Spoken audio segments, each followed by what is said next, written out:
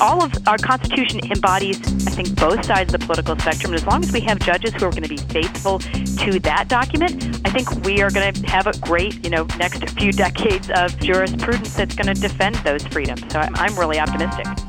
He could really change the landscape of the judiciary in a huge, huge way.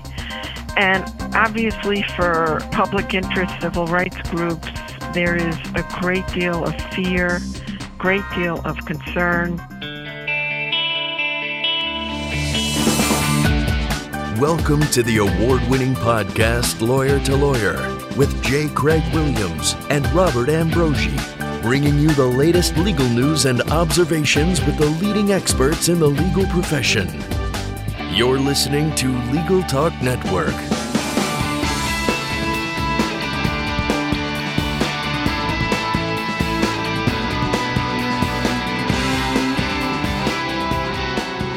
Hi, I'm Craig Williams, coming to you from sunny and a little bit cold Southern California. Nothing like Massachusetts, I'm sure, Bob. I write a legal blog called May It Please the Court. Bob?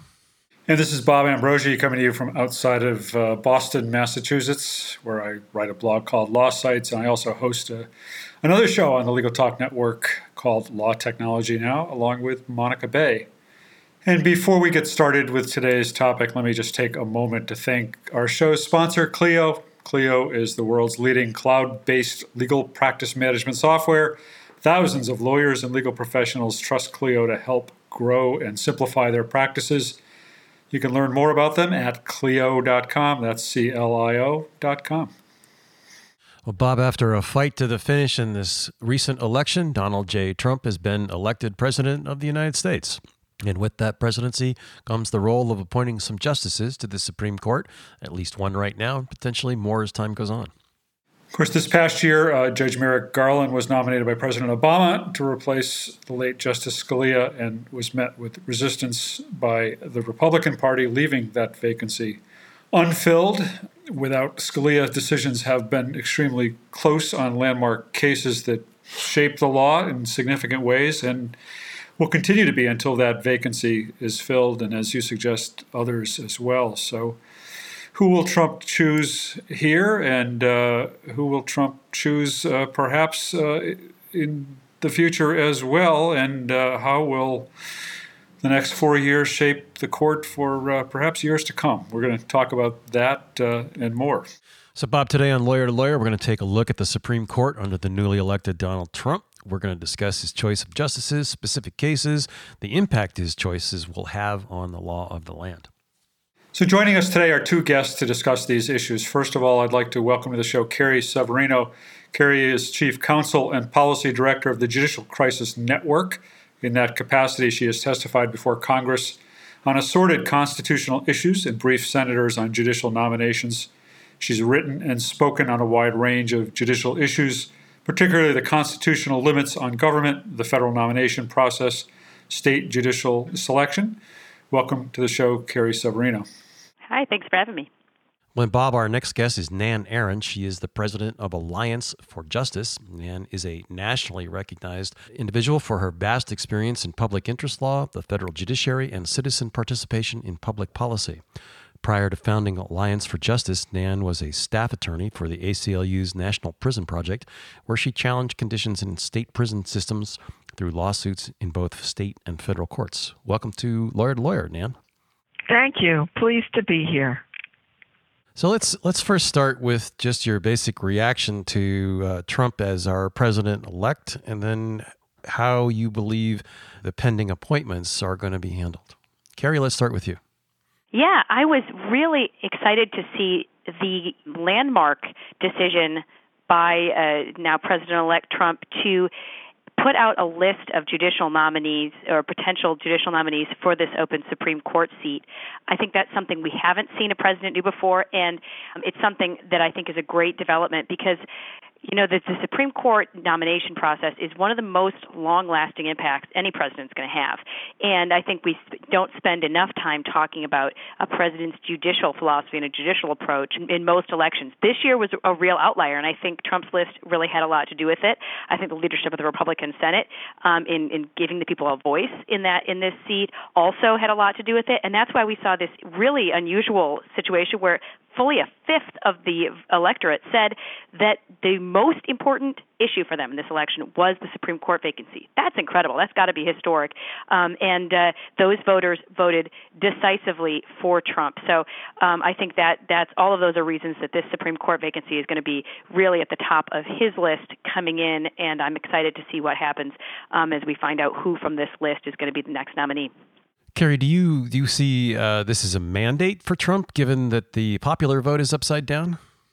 Oh, absolutely. I think this is something that is one of the most important things that he is going to be doing. And I think when you look at the importance of this issue for those who came out for him, I think it's still something he absolutely has a responsibility to do. The people who voted for who felt this was an important issue voted decisively for him. The people who felt it was less important actually voted for Hillary. So that to the extent that people voted against him on this, it wasn't because of the Supreme Court. So I think for the people who care about this issue, I think they are really decisively on his side. Nan, I happened to catch both of you on C-SPAN over the weekend talking about this very issue. Both you and Carrie were on C-SPAN. And clearly you expressed feeling that the list, you're obviously not happy with the list of the 21 potential nominees that Donald Trump has released. But Nan, before we talk about the list, I wonder if you could just kind of speak to your feeling about how important the next 4 years might be in shaping the Supreme Court, maybe not just for the next 4 years, but for years beyond that. Well, President-elect Trump has enormous power to shape not just the Supreme Court. After all, we will have during his 4 years 3 Supreme Court justices in their 80s. So he could actually appoint not just one nominee for the court, but maybe several more.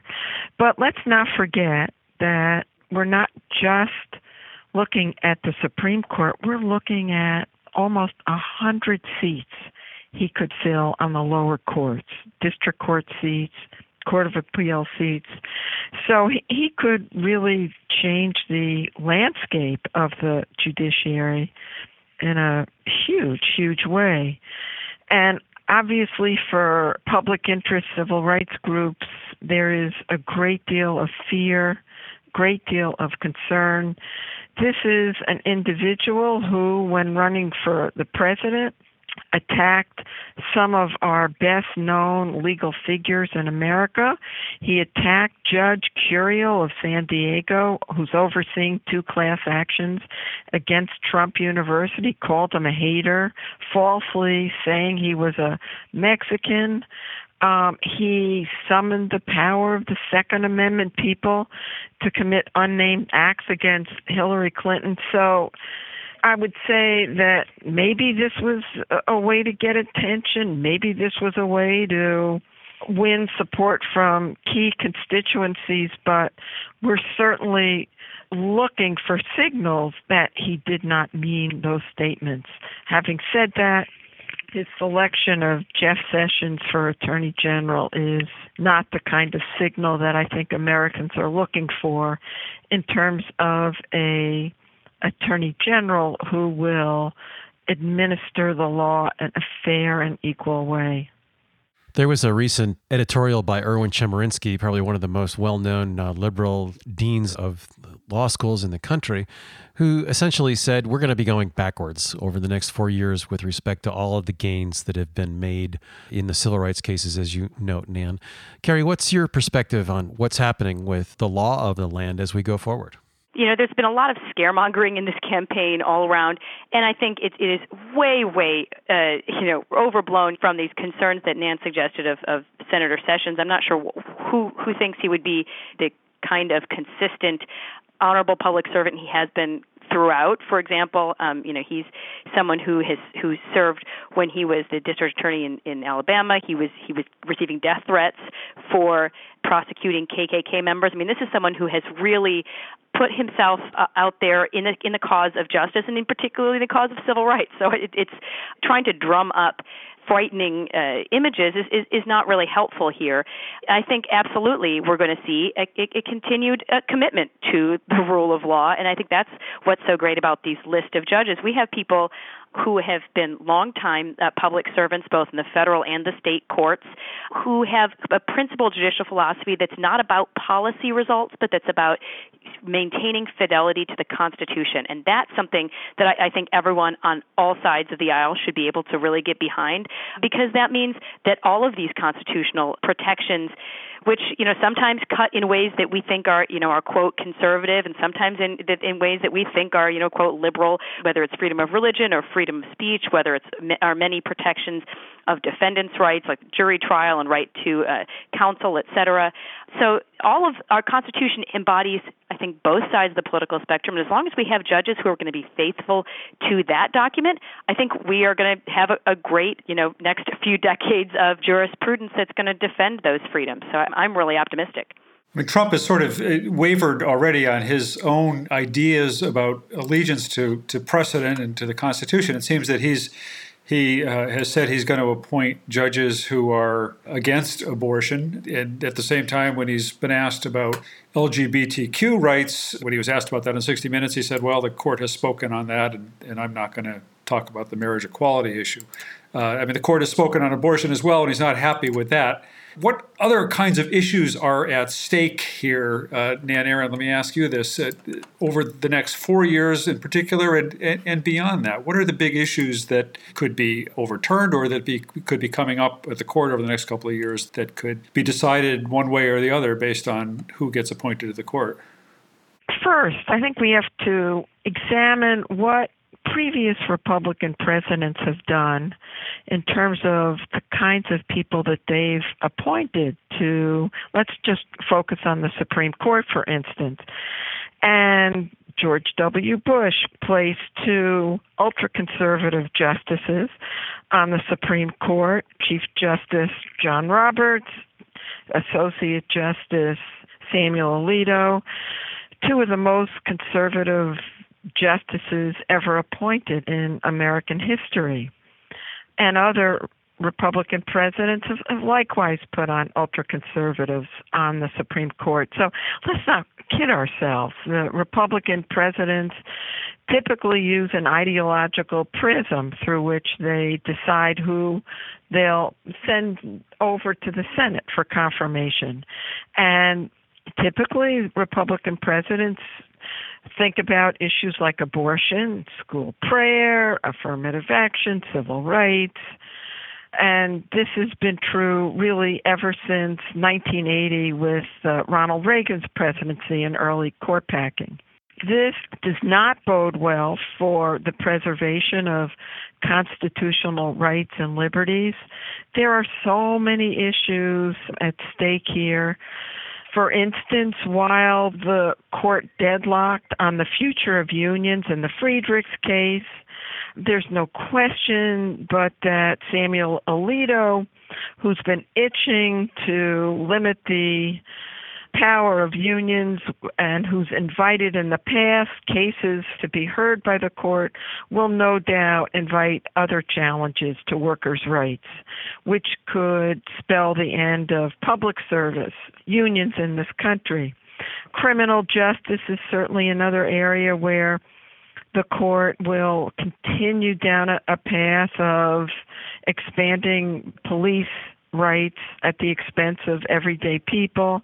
Abortion access, we did get a decision from the Supreme Court limiting Texas's outrageous state law, but it will take many more court battles to tear down many more abortion restrictions and many, many other issues. Certainly, We have no idea what's going to happen to LGBTQ rights. I know that President-elect Trump mentioned that he would leave them alone, but frankly, if he's seeking to overturn Roe versus Wade and limiting privacy, there's no question, but that will reverberate with LGBT protection. So on a whole host of issues, I think we will see a court seeking to undo so much of the progress that's been made over the past several decades. And no doubt they'll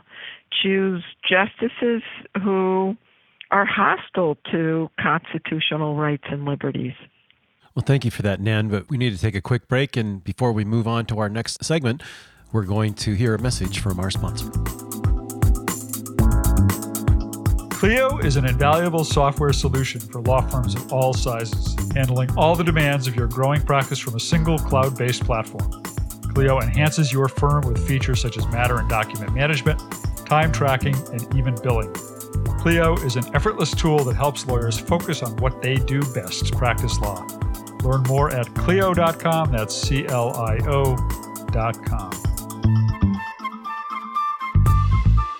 And welcome back to Lawyer to Lawyer. I'm Craig Williams with my co-host Bob Ambrogi. And with us today is Carrie Savino. She's the Chief Counsel and Policy Director of the Judicial Crisis Network, and Nan Aaron, who is President of the Alliance for Justice. And before the break, we were talking with Nan about the kind of progress that we're expecting to see in the rule of law and in the court systems under the justices and the judges that Trump will be appointing. So, Carrie, there is a thought that the progress in law is incremental and that there can't be significant changes in the law as time goes on. But then there's also these seminal cases that we're talking about, Roe versus Wade and so on, that make huge changes in the social system of the United States all at one time. So what do you think is going to happen? Are we going to see drastic, big changes, or is it going to be a slow march in one direction or another? Well, nothing about the progress of law moves quickly. I think generally, with very few exceptions, there's turtles on the bases of the lampposts in the courtyards of the Supreme Court to remind us that the progress of law is slow. I feel like I just have to respond to Nan's allegation that President Bush's nominees were too ultra-conservatives. It just made me laugh to think of Chief Justice Roberts claimed to be an ultra-conservative. Even the New York Times, in their analysis of who lies where, shows that Roberts is much closer to the center than any of the liberals are. And really, interestingly, all the liberal justices in the court are farther to the left than they put Scalia to the right. So I'm flummoxed to figure out why these people are somehow these dangerous ultra-conservatives when they are less conservative than the liberals on the court are. I also, of course, would take issue with some of her characterization of these cases. I mean, referring to the Friedrichs case, which was the union case that went 4-4 last term, as the potential end of unions is really, very far out there. This is a case that had to do with whether non-union members can be compelled to pay union dues. And if unions will die a painful death without forcing non-members to pay dues, well then maybe there's something wrong with the system. I think they absolutely serve a good purpose, but forcing non-members to have their dues being used, especially in public unions when that's effectively public advocacy that's going on. All of the issues have to do with governmental questions in terms of how government employees are paid. That's a real issue when you're forcing non-members to join unions. So there's obviously another side to her perspective on things. I think what we're going to see in the short term is, of course, not a major shift, because what we have is Justice Scalia's seat vacant. That means one of the most conservative members of the court is the person who's being replaced here. So, frankly, finding anyone who will have a judicial philosophy as conservative as Scalia's is an impressive feat. It's actually even more possible the court could shift to the left with this next nomination. It'll just depend on who the nominee ultimately is and then how they play out on the bench, because, of course, we know it's hard to predict from their previous work exactly how a justice will perform on the court. And I think it's also significant to point out that Justice Kennedy, the swing vote on the court, has in these last few terms really shifted dramatically to the left. Last term, this swing justice in the middle voted more often than anyone else. In fact, more often than any justice voted with each other. He voted with Justices Kagan and Breyer, over 90% agreement. So if your swing vote in the middle is voting in virtual lockstep with two of the liberal branch of the court, that tells me the court already is quite a bit to the left. So, even assuming that Trump were to find someone on this list that is, similar to Scalia in all relevant respects, we're going to still see a court that is tilted to the left, unless Justice Kennedy decides to, have a see the light suddenly and switch directions here on the court. So I really think, she's very much overblowing the situation here. I think we'll probably see the status quo for quite some time. We do have this unique situation or unprecedented situation of having this list presented to us of potential nominees, which, as you said, I don't think a presidential candidate had ever done before. And the list certainly gives us a very clear and explicit indication of what kinds of judges President-elect Trump would want to see appointed. This list, at least part of it, came from recommendations from the Heritage Foundation and the Federalist Society to well-known and well-established conservative groups, and it's been characterized as a list of largely ultra-conservative judges. So, Carrie, do you dispute that the judges on this list are all ultra-conservatives? Well, if you want to use a loaded term, I would say what the judges are on this list are people who have a consistent judicial philosophy that is one of originalism, which means that they're governed not by their own political preferences, but by what the Constitution says, what its words are, and how they were understood when they were originally adopted. And I don't think, as I alluded to earlier, talking about some of the different protections in the Constitution, that's really neither conservative or liberal. There are a lot of, quote, ultra-conservative judges. I clerked for Justice Thomas. If there is an ultra-conservative justice, that would be the one, right? There are many, many cases in which he voted in cases that would have what one would assume would be a, quote, liberal result, and that's because of his commitment to the Constitution and many things, including First Amendment issues, in his vote on, for example, a medical marijuana case, where this is something that he's not in favor of personally. He's not pro-drug, kind of libertarian, but he does believe that the federalism system means that the federal government could not be regulating marijuana in the way it was trying to do. And I think that's a kind of illustration of the sort of question that cuts across party lines in a policy matter. And I would hope that the judges would be, to the extent that they're conservative, yes, they should be conservative in a judicial and a philosophical approach, maybe to the Constitution, if we call originalism the conservative approach.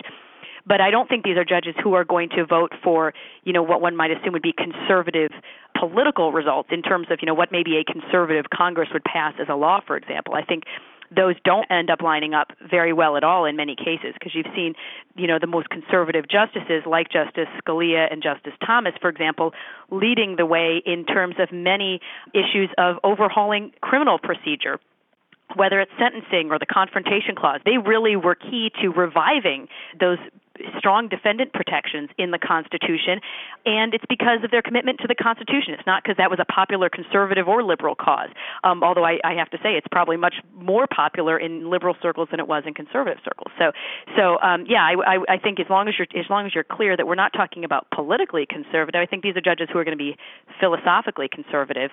And I think if I know their judicial philosophy and it's one that doesn't, leave wide open the door for them to bring in their own political preferences, I think that's great, because then we don't have to ask what their personal policy preferences are. If we know that their approach is one that doesn't open the door to that. If their approach says, hey, what do I think the Constitution should mean, or where is it going, then it's a different question.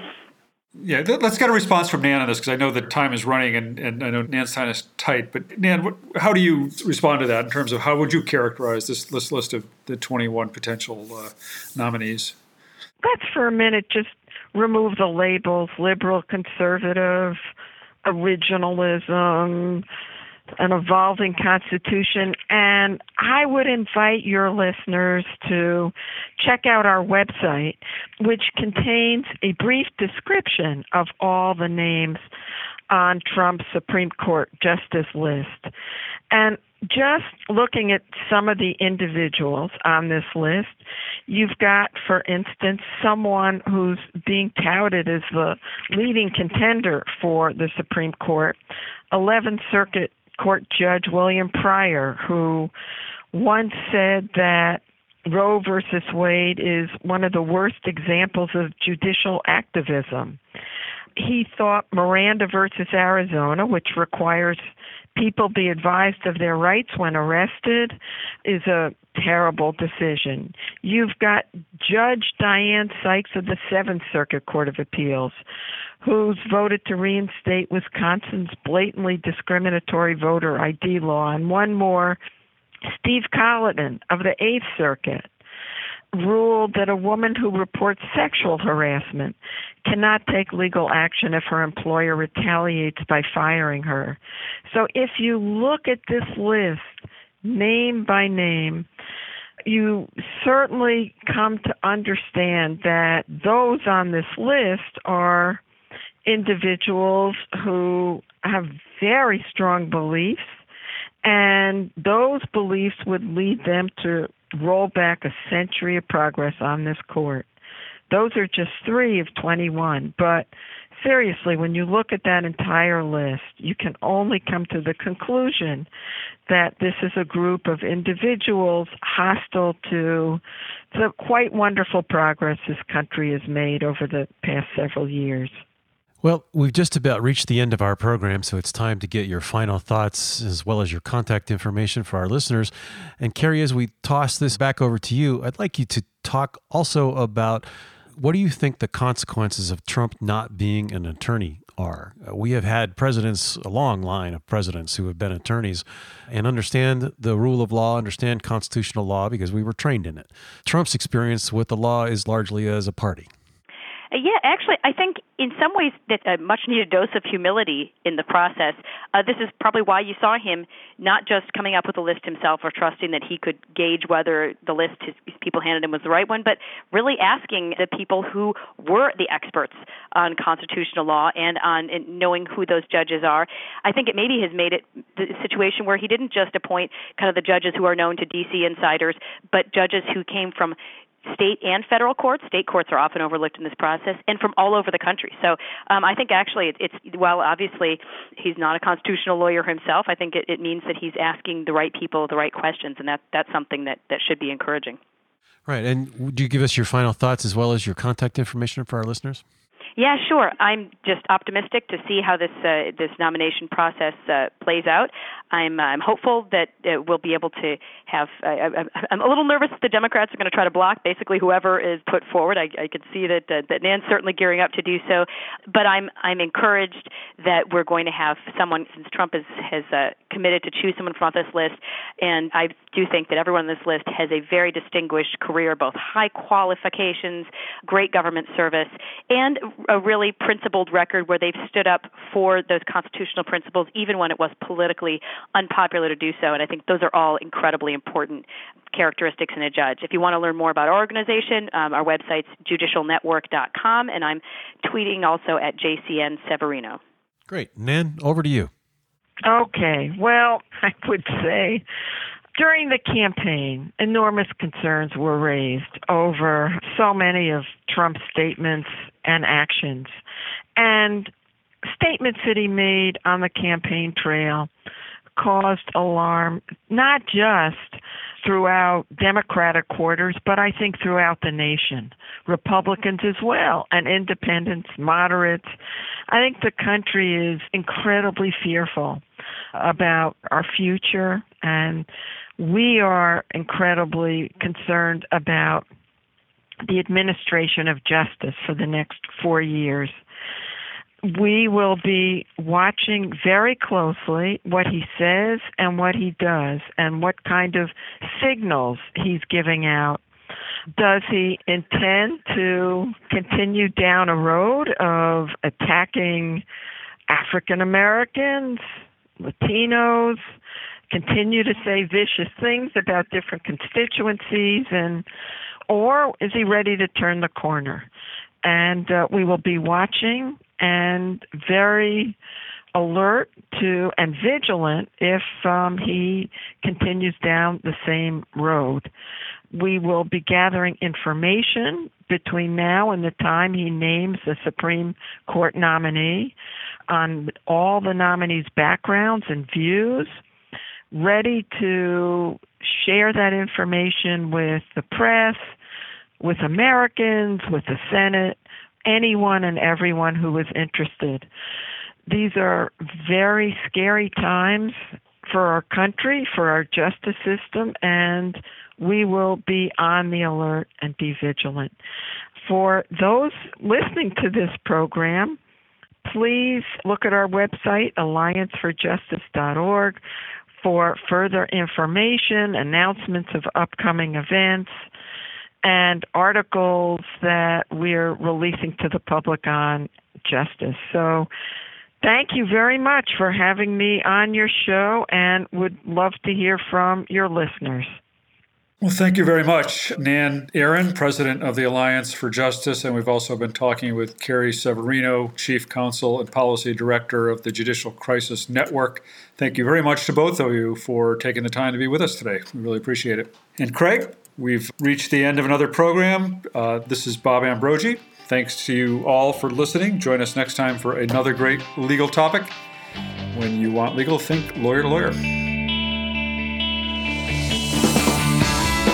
Thanks for listening to Lawyer, produced by the broadcast professionals at Legal Talk Network.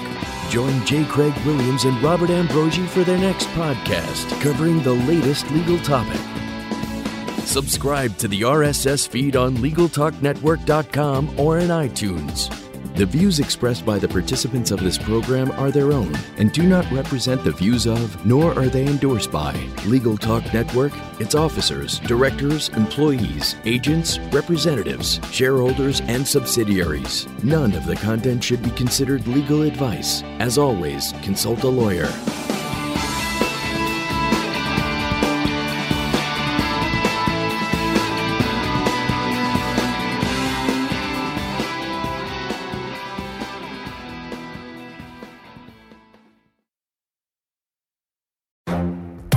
The Lunch Hour Legal Marketing Podcast, your resource for the tips and tactical advice you need to grow your business. Plus, keep up with the news and commentary you crave to stay one step ahead. It's hosted by me, Guy Sakalakis. And me, Conrad Som. Every other week, we break down the issues holding back your marketing strategy and talk about the changes you need to be prepared for. Check out the Lunch Hour Legal Marketing Podcast wherever you get your podcasts or on YouTube.